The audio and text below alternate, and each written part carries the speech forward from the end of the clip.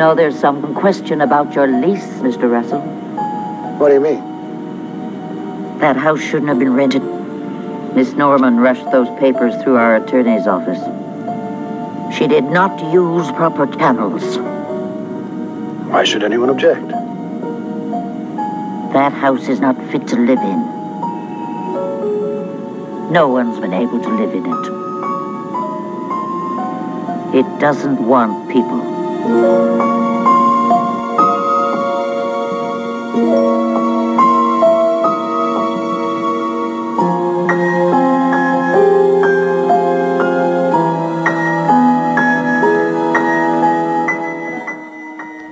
Hi, welcome to Around the World in 80s Movies. My name is Vince Leo. I am the author of the film review website, Quipster.net. I've been doing film reviews since 1996. You can read all of my written work there at Quipster.net, QWIPSTER.net. While you're there, I do encourage you to go back to the 1990s with me for my other podcast called To the 90s and Beyond. You can find the link to that at my website, Quipster.net. Today I'm going to be getting into the third part of this three-part series looking at haunted house films of the 1980s. We're going to end it out with the beginning of the 1980s with one of the more overlooked but one of the most appreciated for film buffs of the 1980s. It's called The Changeling, and it's an R-rated film. It does have brief nudity, disturbing images, violence, and language. The runtime is 1 hour and 47 minutes. The main star is George C. Scott, with supporting roles going to Trish Van Devere, Melvin Douglas, Madeline Sherwood, Gene Marsh, and John Colicos. The director is Peter Medak, and the screenplay credited to William Gray and Diana Maddox. Now, in terms of the making of The Changeling, we go back to the late 70s, about 1978. There was a Winnipeg-based music and household gadget company, K-tel International. And they had formed a partnership with producers, Garth Drabinsky, who was an entertainment industry lawyer based in Toronto who got into the filmmaking business, with Joel Michaels, who happened to be a former client, an American of Drabinsky's, a former client of Drabinsky's, who was struggling to make theatrical shows in Canada. Drabinsky and Michaels, they had won Best Picture at the Canadian Film Awards for their Toronto-made film starring Elliot Gould and Christopher Plummer, this bank robbery thriller called The Silent Partner. And their partnership was called Tiberius Entertainment Limited. Tiberius was built on producing films and stage productions in Canada, where the dollar stretched a lot farther without the high overhead of Hollywood studios. Now, seeking their next idea, Joel Michaels' wife, Diana Maddox, she read an article about this man named Russell Hunter and his experiences in the late 1960s while he was living in the Henry Treat Rogers Mansion in the Cheeseman Park neighborhood of Denver, Colorado. Russell Hunter, he was a music arranger for CBS TV. He had moved into this mansion to work on his music. It came at a very cheap price. Nobody really wanted to move into this place for reasons he came to learn himself. He came to experience strange phenomena while in that house. Loud banging at 6 a.m. every morning, faucets that would find themselves turning on, doors would open that were once closed. The walls sometimes would shake so violently that mounted pictures would fall to the floor. Russell tried his best to try to investigate the source of all of this strange happening. So he and an architect friend, they went into the home and discovered a staircase that was hidden in a closet that led to the third floor, secret attic. The attic contained a trunk full of books. There was a journal from a century ago, and that journal had the writings of a young disabled boy that was kept in isolation, whose favorite toy happened to be a red rubber ball. Sometime later, Hunter became spooked when he heard bouncing in the attic. He opened the door, and that revealed a red rubber ball. It bounced out of the door, down the staircase, before ultimately vanishing. Hunter felt this place might be haunted. He held a seance. It revealed this boy as heir to a fortune that was passed along by his maternal grandmother upon reaching adulthood. But the boy became gravely ill in his youth, and his family was worried that the fortune was going to pass along to another branch of the family.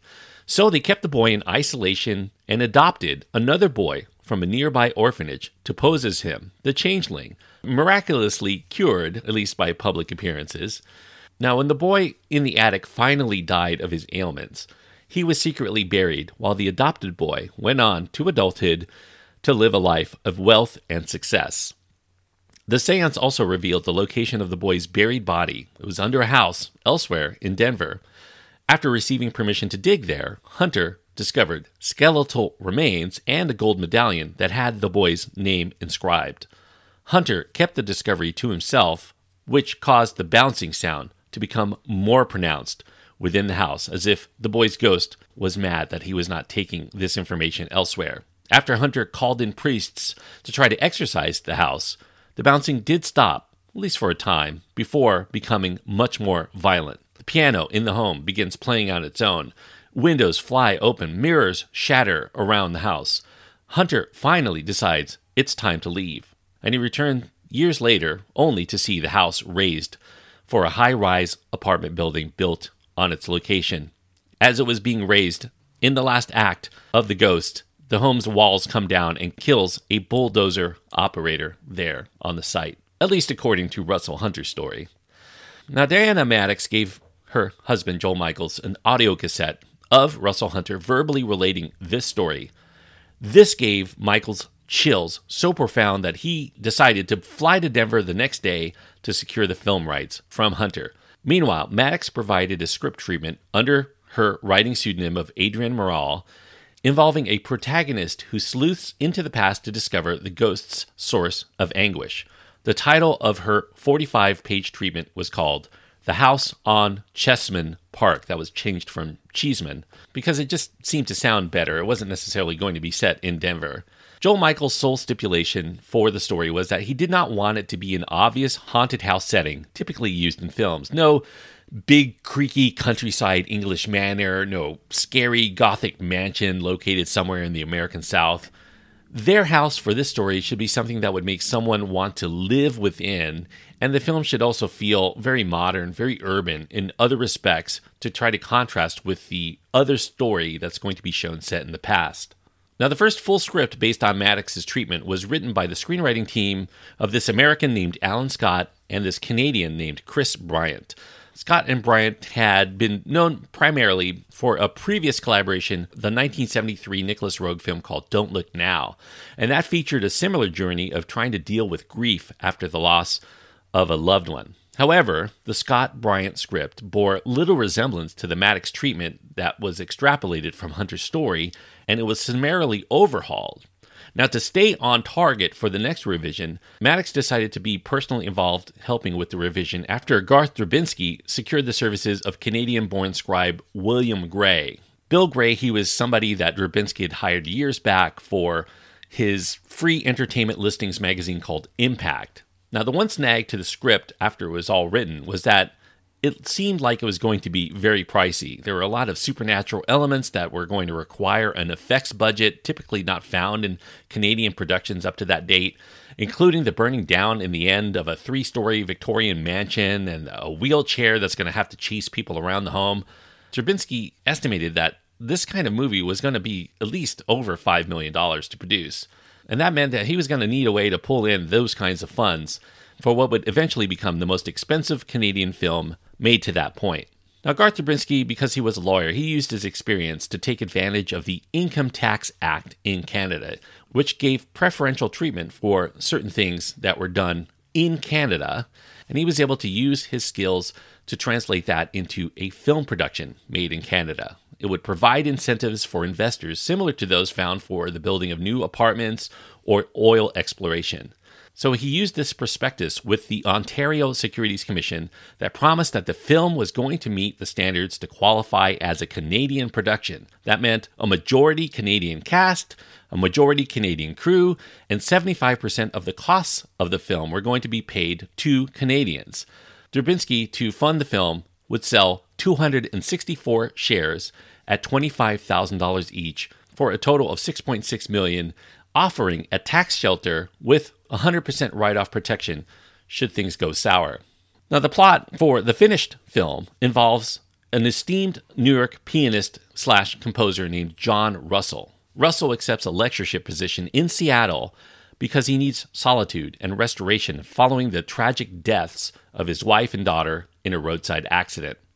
A woman named Claire Norman, she's a volunteer at the local Historical Preservation Society. She decides to move him into this massive old Victorian Gothic mansion located just outside the city that has not had anybody living in it for the last 12 years. Russell soon discovers that the house is not as uninhabited as he thought. Things begin to occur within the house. Banging noises, bathroom water taps turn on and off, a boy's image he glimpses within the water of the bathtub. Although, maybe it's just his grief-fueled imagination for losing his wife and child. He's told that this house, it does have a history. It doesn't want people living in it. Later on, John Russell senses that this house seems to be wanting to tell him something. He discovers, through clues the house leaves him, that there's a locked secret room that resembles a nursery in the attic, containing a rusty wheelchair, an antique music box that plays a song that he himself had been composing since he had entered the house. With the help of Claire Norman, Russell soon digs into the sordid history of the house, including conducting a revealing seance that leads them to make contact with this spirit within who provides more clues to a 70-year-old mystery that has to be solved in order for the spirit to find peace. Now, there's a lot more to the story than that. I'll get into a little bit as we go along. Now, Garth Drabinsky felt that Canadian films, they were not lucrative in the past, at least compared to Hollywood films. They lacked the star power of American movies. Drabinsky was frustrated by their previous effort, The Silent Partner, because that film lacked really solid American distribution. So this time, they wanted to secure a marquee name that was going to interest investors and a U.S. distributor right off the bat, so they didn't have to worry about it later. Paying top dollar for major stars meant that the budget was going to escalate, so they decided they were going to shoot in Vancouver, British Columbia, instead of the United States, a place where Drabinsky felt that the Canadian film industry should eventually center. Joel Michaels felt that the location really was unimportant anyway, but the funding by Canadian investors was conditional on the film actually being shot in Canada. Now, the first actor they pursued to star in their film was Richard Dreyfuss. Dreyfuss was somebody who had a previous relationship with Diana Maddox because she was his former acting coach. For the role of the villain of the film, this man named Joseph Carmichael, that was offered to George C. Scott. The setting, by the way, was revised in the script from Canada to America because they thought a Canadian senator was not really as equivalent to a United States senator in terms of the kind of power and prominence that was necessary for that villainous tycoon, Joseph Carmichael. Now, Dreyfuss was nearly signed to star in this film when Scott replied and announced that he loved the script, but he did not want to play the scheming senator. In fact, he wanted to star in the film. He wanted the main role of John Russell, and he also wanted, along with that, a role for his wife, Trish Vanderveer. Drabinsky and Michaels felt that they really could not refuse a star of Scott's caliber. They agreed to his conditions, they made him the star, while they determined to look for another established star for the senator role. Scott's salary for the film was $1.25 million, paid in U.S. funds. That was a record at that point for the most salary given to a single actor in any Canadian film. And on top of that, he received 10% of the rental grosses. Meanwhile, Trish Vanderveer also took in a nice little sum, $375,000 for a supporting role. Now, one benefit of the shoot in Canada, there was no studio that was going to tell them what they couldn't do. Now, there was a downside, though. The tax-sheltered laws did require a majority Canadian cast and crew, plus that 75% of costs paid to Canadians, and they also had to complete by a specified date or forfeit protection. Now, they initially looked for Canadian directors, but there really wasn't any available at that time that had any kind of big-budget production experience. Also, George C. Scott, he had a reputation for being difficult to handle. He was a notorious alcoholic. He sometimes had a vicious temper. So that would necessitate having a director that was going to be able to command the set and command George C. Scott's respect. So they compiled a list of potential directors from the United States and from Great Britain that might be able to fit the mold, and that included British film and theater director Tony Richardson. Richardson had kind of a unique tie-in. He once revived Thomas Middleton and William Rowley's unrelated play called The Changeling back in the 1950s and 1960s, but they eventually targeted the co-director of performance and the director of Demon Seed, Donald Cammell because he was somebody, when they brought him in, he really hit it off with George C. Scott. So they thought he could be somebody that could keep Scott in line. However, Cammell demanded immediate changes once he was hired. He insisted that Vancouver provided all the wrong atmosphere, and they had to shoot in a real house, even though that was going to be more expensive, instead of a soundstage. The producers decided to indulge Cammell with what they could. They flew Cammell and the production designer Trevor Williams out to Toronto to scout houses, and Cammell became enamored of this very small waterfront cottage in Oakville, Ontario, despite it lacking any of the Gothic look that was described in the script. Now, the straw that eventually broke Cammell's back was when he stated that the script actually wasn't really good enough. They needed a rewrite, and he also started making suggestions like they should shoot the entire film in black and white. Things that at this late stage of the game just were going to be too difficult to make fly. So they decided to get rid of Cammell, and that proved to be a pretty costly firing in the end because Cammell was a member of the Directors Guild of America, and they subsequently fined the producers $80,000 for firing Cammell arbitrarily, and they had to buy out his contract. Now, only 6 weeks were left until the shoot was supposed to begin. They continued looking for a director, and they heard through a friend of a friend that there was this Hungarian-born director named Peter Medak who was available. They screened his 1972 comedy called The Ruling Class, starring Peter O'Toole, and they were very impressed by that film's use of camera movements to cause great effect to the mood and tempo, and also because he was guiding Peter O'Toole, notoriously a difficult actor for a lot of directors to work with. That proved that Medak could handle somebody of maybe George C. Scott's temperament. So, coincidentally, Medak had spent the last 4 years actually looking for just the right ghost story that he wanted to adapt into a Hitchcockian-style psychological terror film. Something where the audience's imagination of what's around a dark corner or coming down the stairs was going to scare them much more so than seeing a bunch of gruesome gore, as had been so popular toward the late 1970s. Now, Medak read the script for The Changeling, and when he did, he became so petrified, so filled with fright, that he actually could not get out of his seat in order to rejoin his family who were playing a game downstairs. This was something that Medak had not felt while reading a script since he was trying out as second unit director for Robert Wise on The Haunting. He knew he had to make this movie. However, it turned out that he found out that Donald Cammell, his friend, he had been recently fired from it. So he considered, because of loyalty to Cammell, declining, but when he discussed it with Cammell, Cammell insisted Medak should absolutely take this film because he could probably make something great out of it. Now, Medak called for script revisions. He was going to steer away from some of the gimmicky shock scares that he found in the script. There were overdone notions of demonic possession that seemed to be borrowed from a lot of other recent films like The Exorcist or The Omen. Medak wanted believable psychological terror and suspense over a lot of unrealistic events happening all around the house, implosions and whatnot, and copious amounts of blood found all over the place. Medak also demanded that they should build a much larger, spookier home. The one that Cammell had selected was just not going to be imposing or work for what he wanted to do. He wanted a house that was spacious enough that would allow them full camera movements all over the place, and he especially wanted a house that would have an eerie, creaky, dark staircase. Medak also wanted to replace some of the more common characters found in the script. He wanted his film to feature elites, rich, powerful people. He felt that audiences were entertained by displays of elegance, of luxuriousness. You know, they liked seeing giant mansions and fancy cars and people flying in Learjets as part of their escapist entertainment. And the producers knew to take him seriously with his demands. In the prior 5 years, Medak had walked away from 4 film projects that were just about to shoot because of creative differences. Drabinsky and Michael bit the bullet. They agreed to Medak's vision.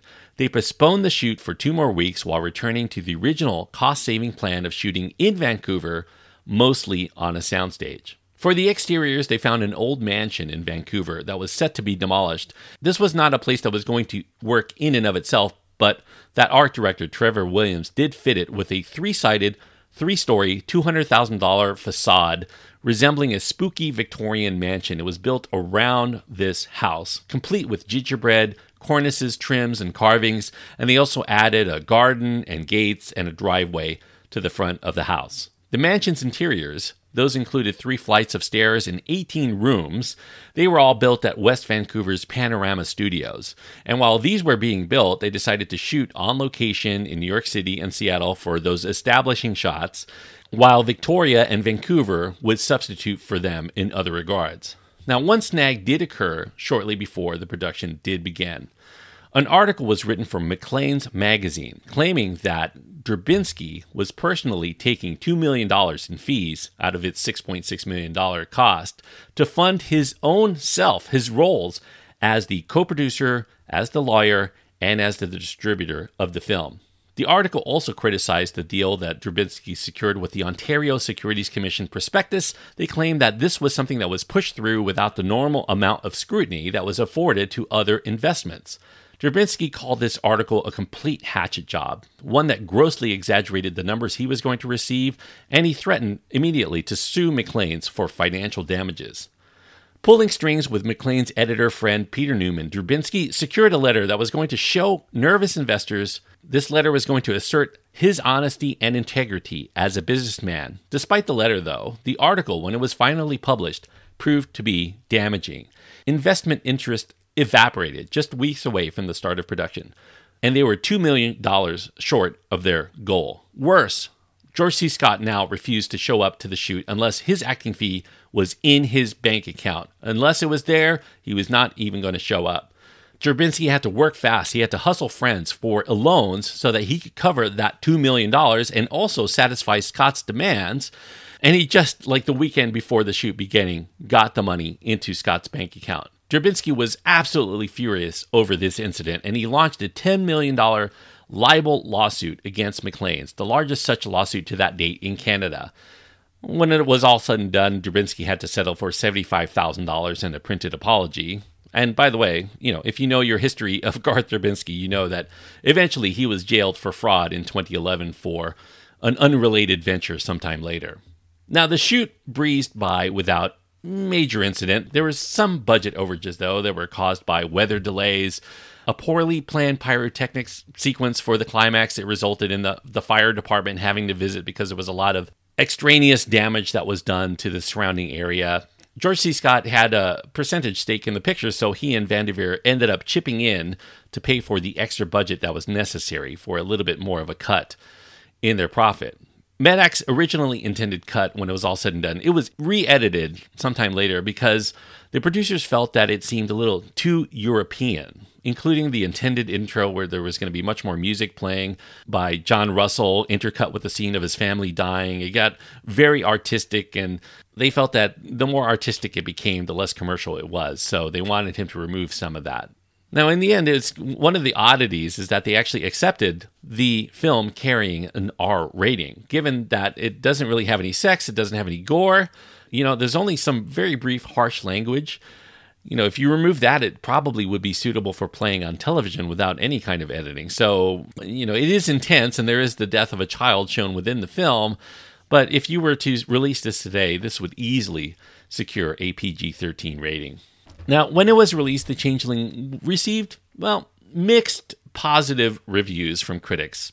But nevertheless, in Canada, it was considered a pretty good thing at the time. It won Best Canadian Picture at the inaugural Genie Awards, which is now called the Canadian Screen Awards. That was back in 1980 from the Academy of Canadian Cinema. It also took awards, Genie Awards, for Best Adapted Screenplay, Best Foreign Actor for George C. Scott, Best Supporting Foreign Actress for Trish Vanderveer, Best Sound Editing, Best Overall Sound, Best Cinematography, and Best Art Direction. The only category, in fact, it didn't take, it lost twice. Best Supporting Actress, both of its actresses, Canadians, Helen Burns, who plays a medium that delivers an impassioned seance, and Frances Hyland, they lost to Geneviève Bujold for Murder by Decree. The Changeling, though, also won the Golden Reel Award in 1980 for the biggest box office performer among Canadian films. That year, it earned $3 million in Canada and another $15 million or so in the United States and elsewhere. The Changeling, when it was released, it represented a refreshing change of pace from the slasher movie genre. Friday the 13th and Halloween, those were riding high at the time. It returned the horror genre, if you want to call this horror, albeit briefly, to a more suspenseful approach that emphasized style and restraint in the spirit of other classic ghost films like The Uninvited and The Haunting and The Legend of Hell House and, of course, the aforementioned Don't Look Now. Reportedly, Steven Spielberg, he screened The Changeling when he was making Poltergeist to his crew several times for inspiration of what they should be aiming to achieve. Spielberg and Martin Scorsese, by the way, are huge fans of this film. In fact, Scorsese placed it on his list of the 11 scariest horror films of all time and his 2021 list of his all-time 35 favorite films. Both Spielberg and Scorsese bought 35mm film prints of The Changeling for their personal collections, and even Stephen King, the horror maestro, places it among his list of 22 all-time favorite films as well. And there's a good reason why. If you watch this film, it's all very nicely put together by Medak. There's an excellent moody production design here by Trevor Williams, the cinematography by Montreal-born Jean Coquillon, that emphasizes this very roving, very inquisitive camera. You can almost feel the ghost watching at various times, even though you don't see it. Gene Griggs' visual effects, they're not very pronounced, but they lend some additional punch. And the atmospheric scoring by Rick Wilkins, which was arranged by frequent John Williams collaborator Ken Wamberg, it's all very haunting and elegant and will stay with you long after this film is over. This really has such a chilling atmosphere, a very interesting, sophisticated approach to its mystery. I think the only disappointment that I had in the film was kind of a convenient ending involving the possession of a gold locket, and one where scares don't quite register with the build-up required. The image of an empty wheelchair chasing somebody down the stairs through the mansion, that might not work for a lot of audiences today who are inured to this kind of stuff. But just remember, for its era, this definitely was a novel and a very effective approach. The editing here by Lou Lombardo is excellent. He did The Wild Bunch, and he does more great work here. So the weaknesses, whatever you can ascribe to it, are very minor. I mean, maybe the protagonist discovering all of the circumstances of the house's supernatural eruptions is all very convenient, but I do think that in the defense of the movie, I think George C. Scott was the right choice. He's a very, very skilled actor, obviously. He keeps all of it very plausible just by the look on his face, portraying Russell in this time of loneliness and grief. He's constantly thinking about the proverbial ghosts of his lost loved ones. The way that you see the pain on George C. Scott's face makes you realize that he thinks he might actually be in communication with his dead daughter. He thinks that there's a connection between him and maybe the loved ones he saw tragically die in front of his eyes. I think The Changeling, it's a stylishly effective chiller.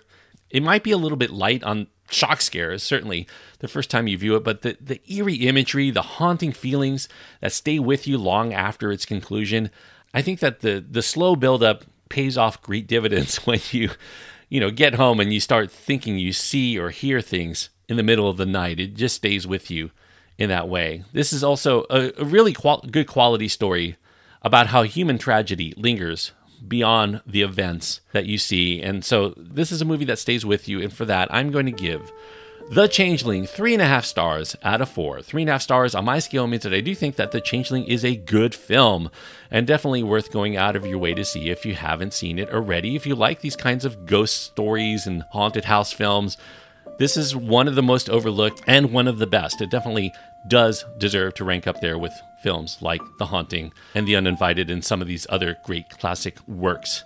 Enough to give it 3.5 stars out of 4. Now, Michaels and Drabinsky, they later tried to remake the film. They signed with the film company, in fact, and they produced a script. In fact, they talked to Medak. He was considered to return. Medak considered maybe putting Anthony Hopkins as the star to replace the George C. Scott role, but the production never seemed to come to pass for a variety of reasons. Back in 2014, Jeremy Lovering, he was rumored to be helming, although he wanted a completely different script than the one that Michaels and Drabinsky drew up. But, that never seemed to quite gain traction either. Then in 2018, they announced that the film was going to be written and directed by Mark Steven Johnson. If you're a fan of Marvel films before the Marvel Cinematic Universe, like Ghost Rider and Daredevil, he was the director of both of those. And his version was going to be set in Venice, Italy, kind of as an homage to Don't Look Now. But that didn't come to pass. And then in 2020, just recently, so in the last year or so, that changed. A screenwriter, Tab Murphy, and this Finnish television director named Anders Engström, they were going to do this film, and they were going to move it to Ireland, because that's where they felt a lot of ghost stories should emanate. Produced by Uwe Schott and Steven Arndt for Tom Tykwer's Berlin-based company X-Film. The sales outfit Cornerstone Films purchased the rights to turn it into their first feature production, and Joel Michaels, by the way, was also going to return as the producer. Where it's at, I don't really know. It was supposed to be made and appear in the 2020 version of Cannes Film Festival, but it just was not there. They're still trying to push it forward, but it just has not gotten made yet. So it's on the cusp of getting a remake or a re-envisioning or a reboot or whatever you want to call it. I'm kind of mixed about whether they should remake it or not. I feel like this kind of film has been recycled so many times. It's been an influence for so many really great filmmakers, including Alejandro Amenabar's The Others, most notably, because The Others borrows so much from The Changeling. Both films have haunted houses, obviously. There's a pianist resident. There are tragic ghosts and the backstory there.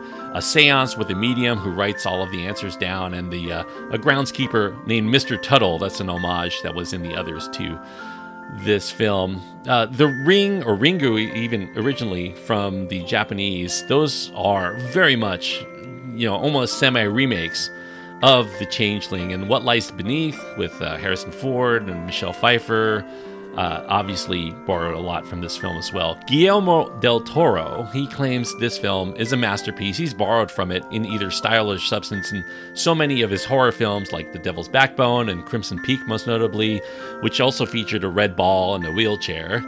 And his production, he was executive producer for J.A. Bayona's The Orphanage, which also borrows a lot from this film, too. So whether it gets remade or not, it's been recycled into so many other really, really strong horror films that you can watch.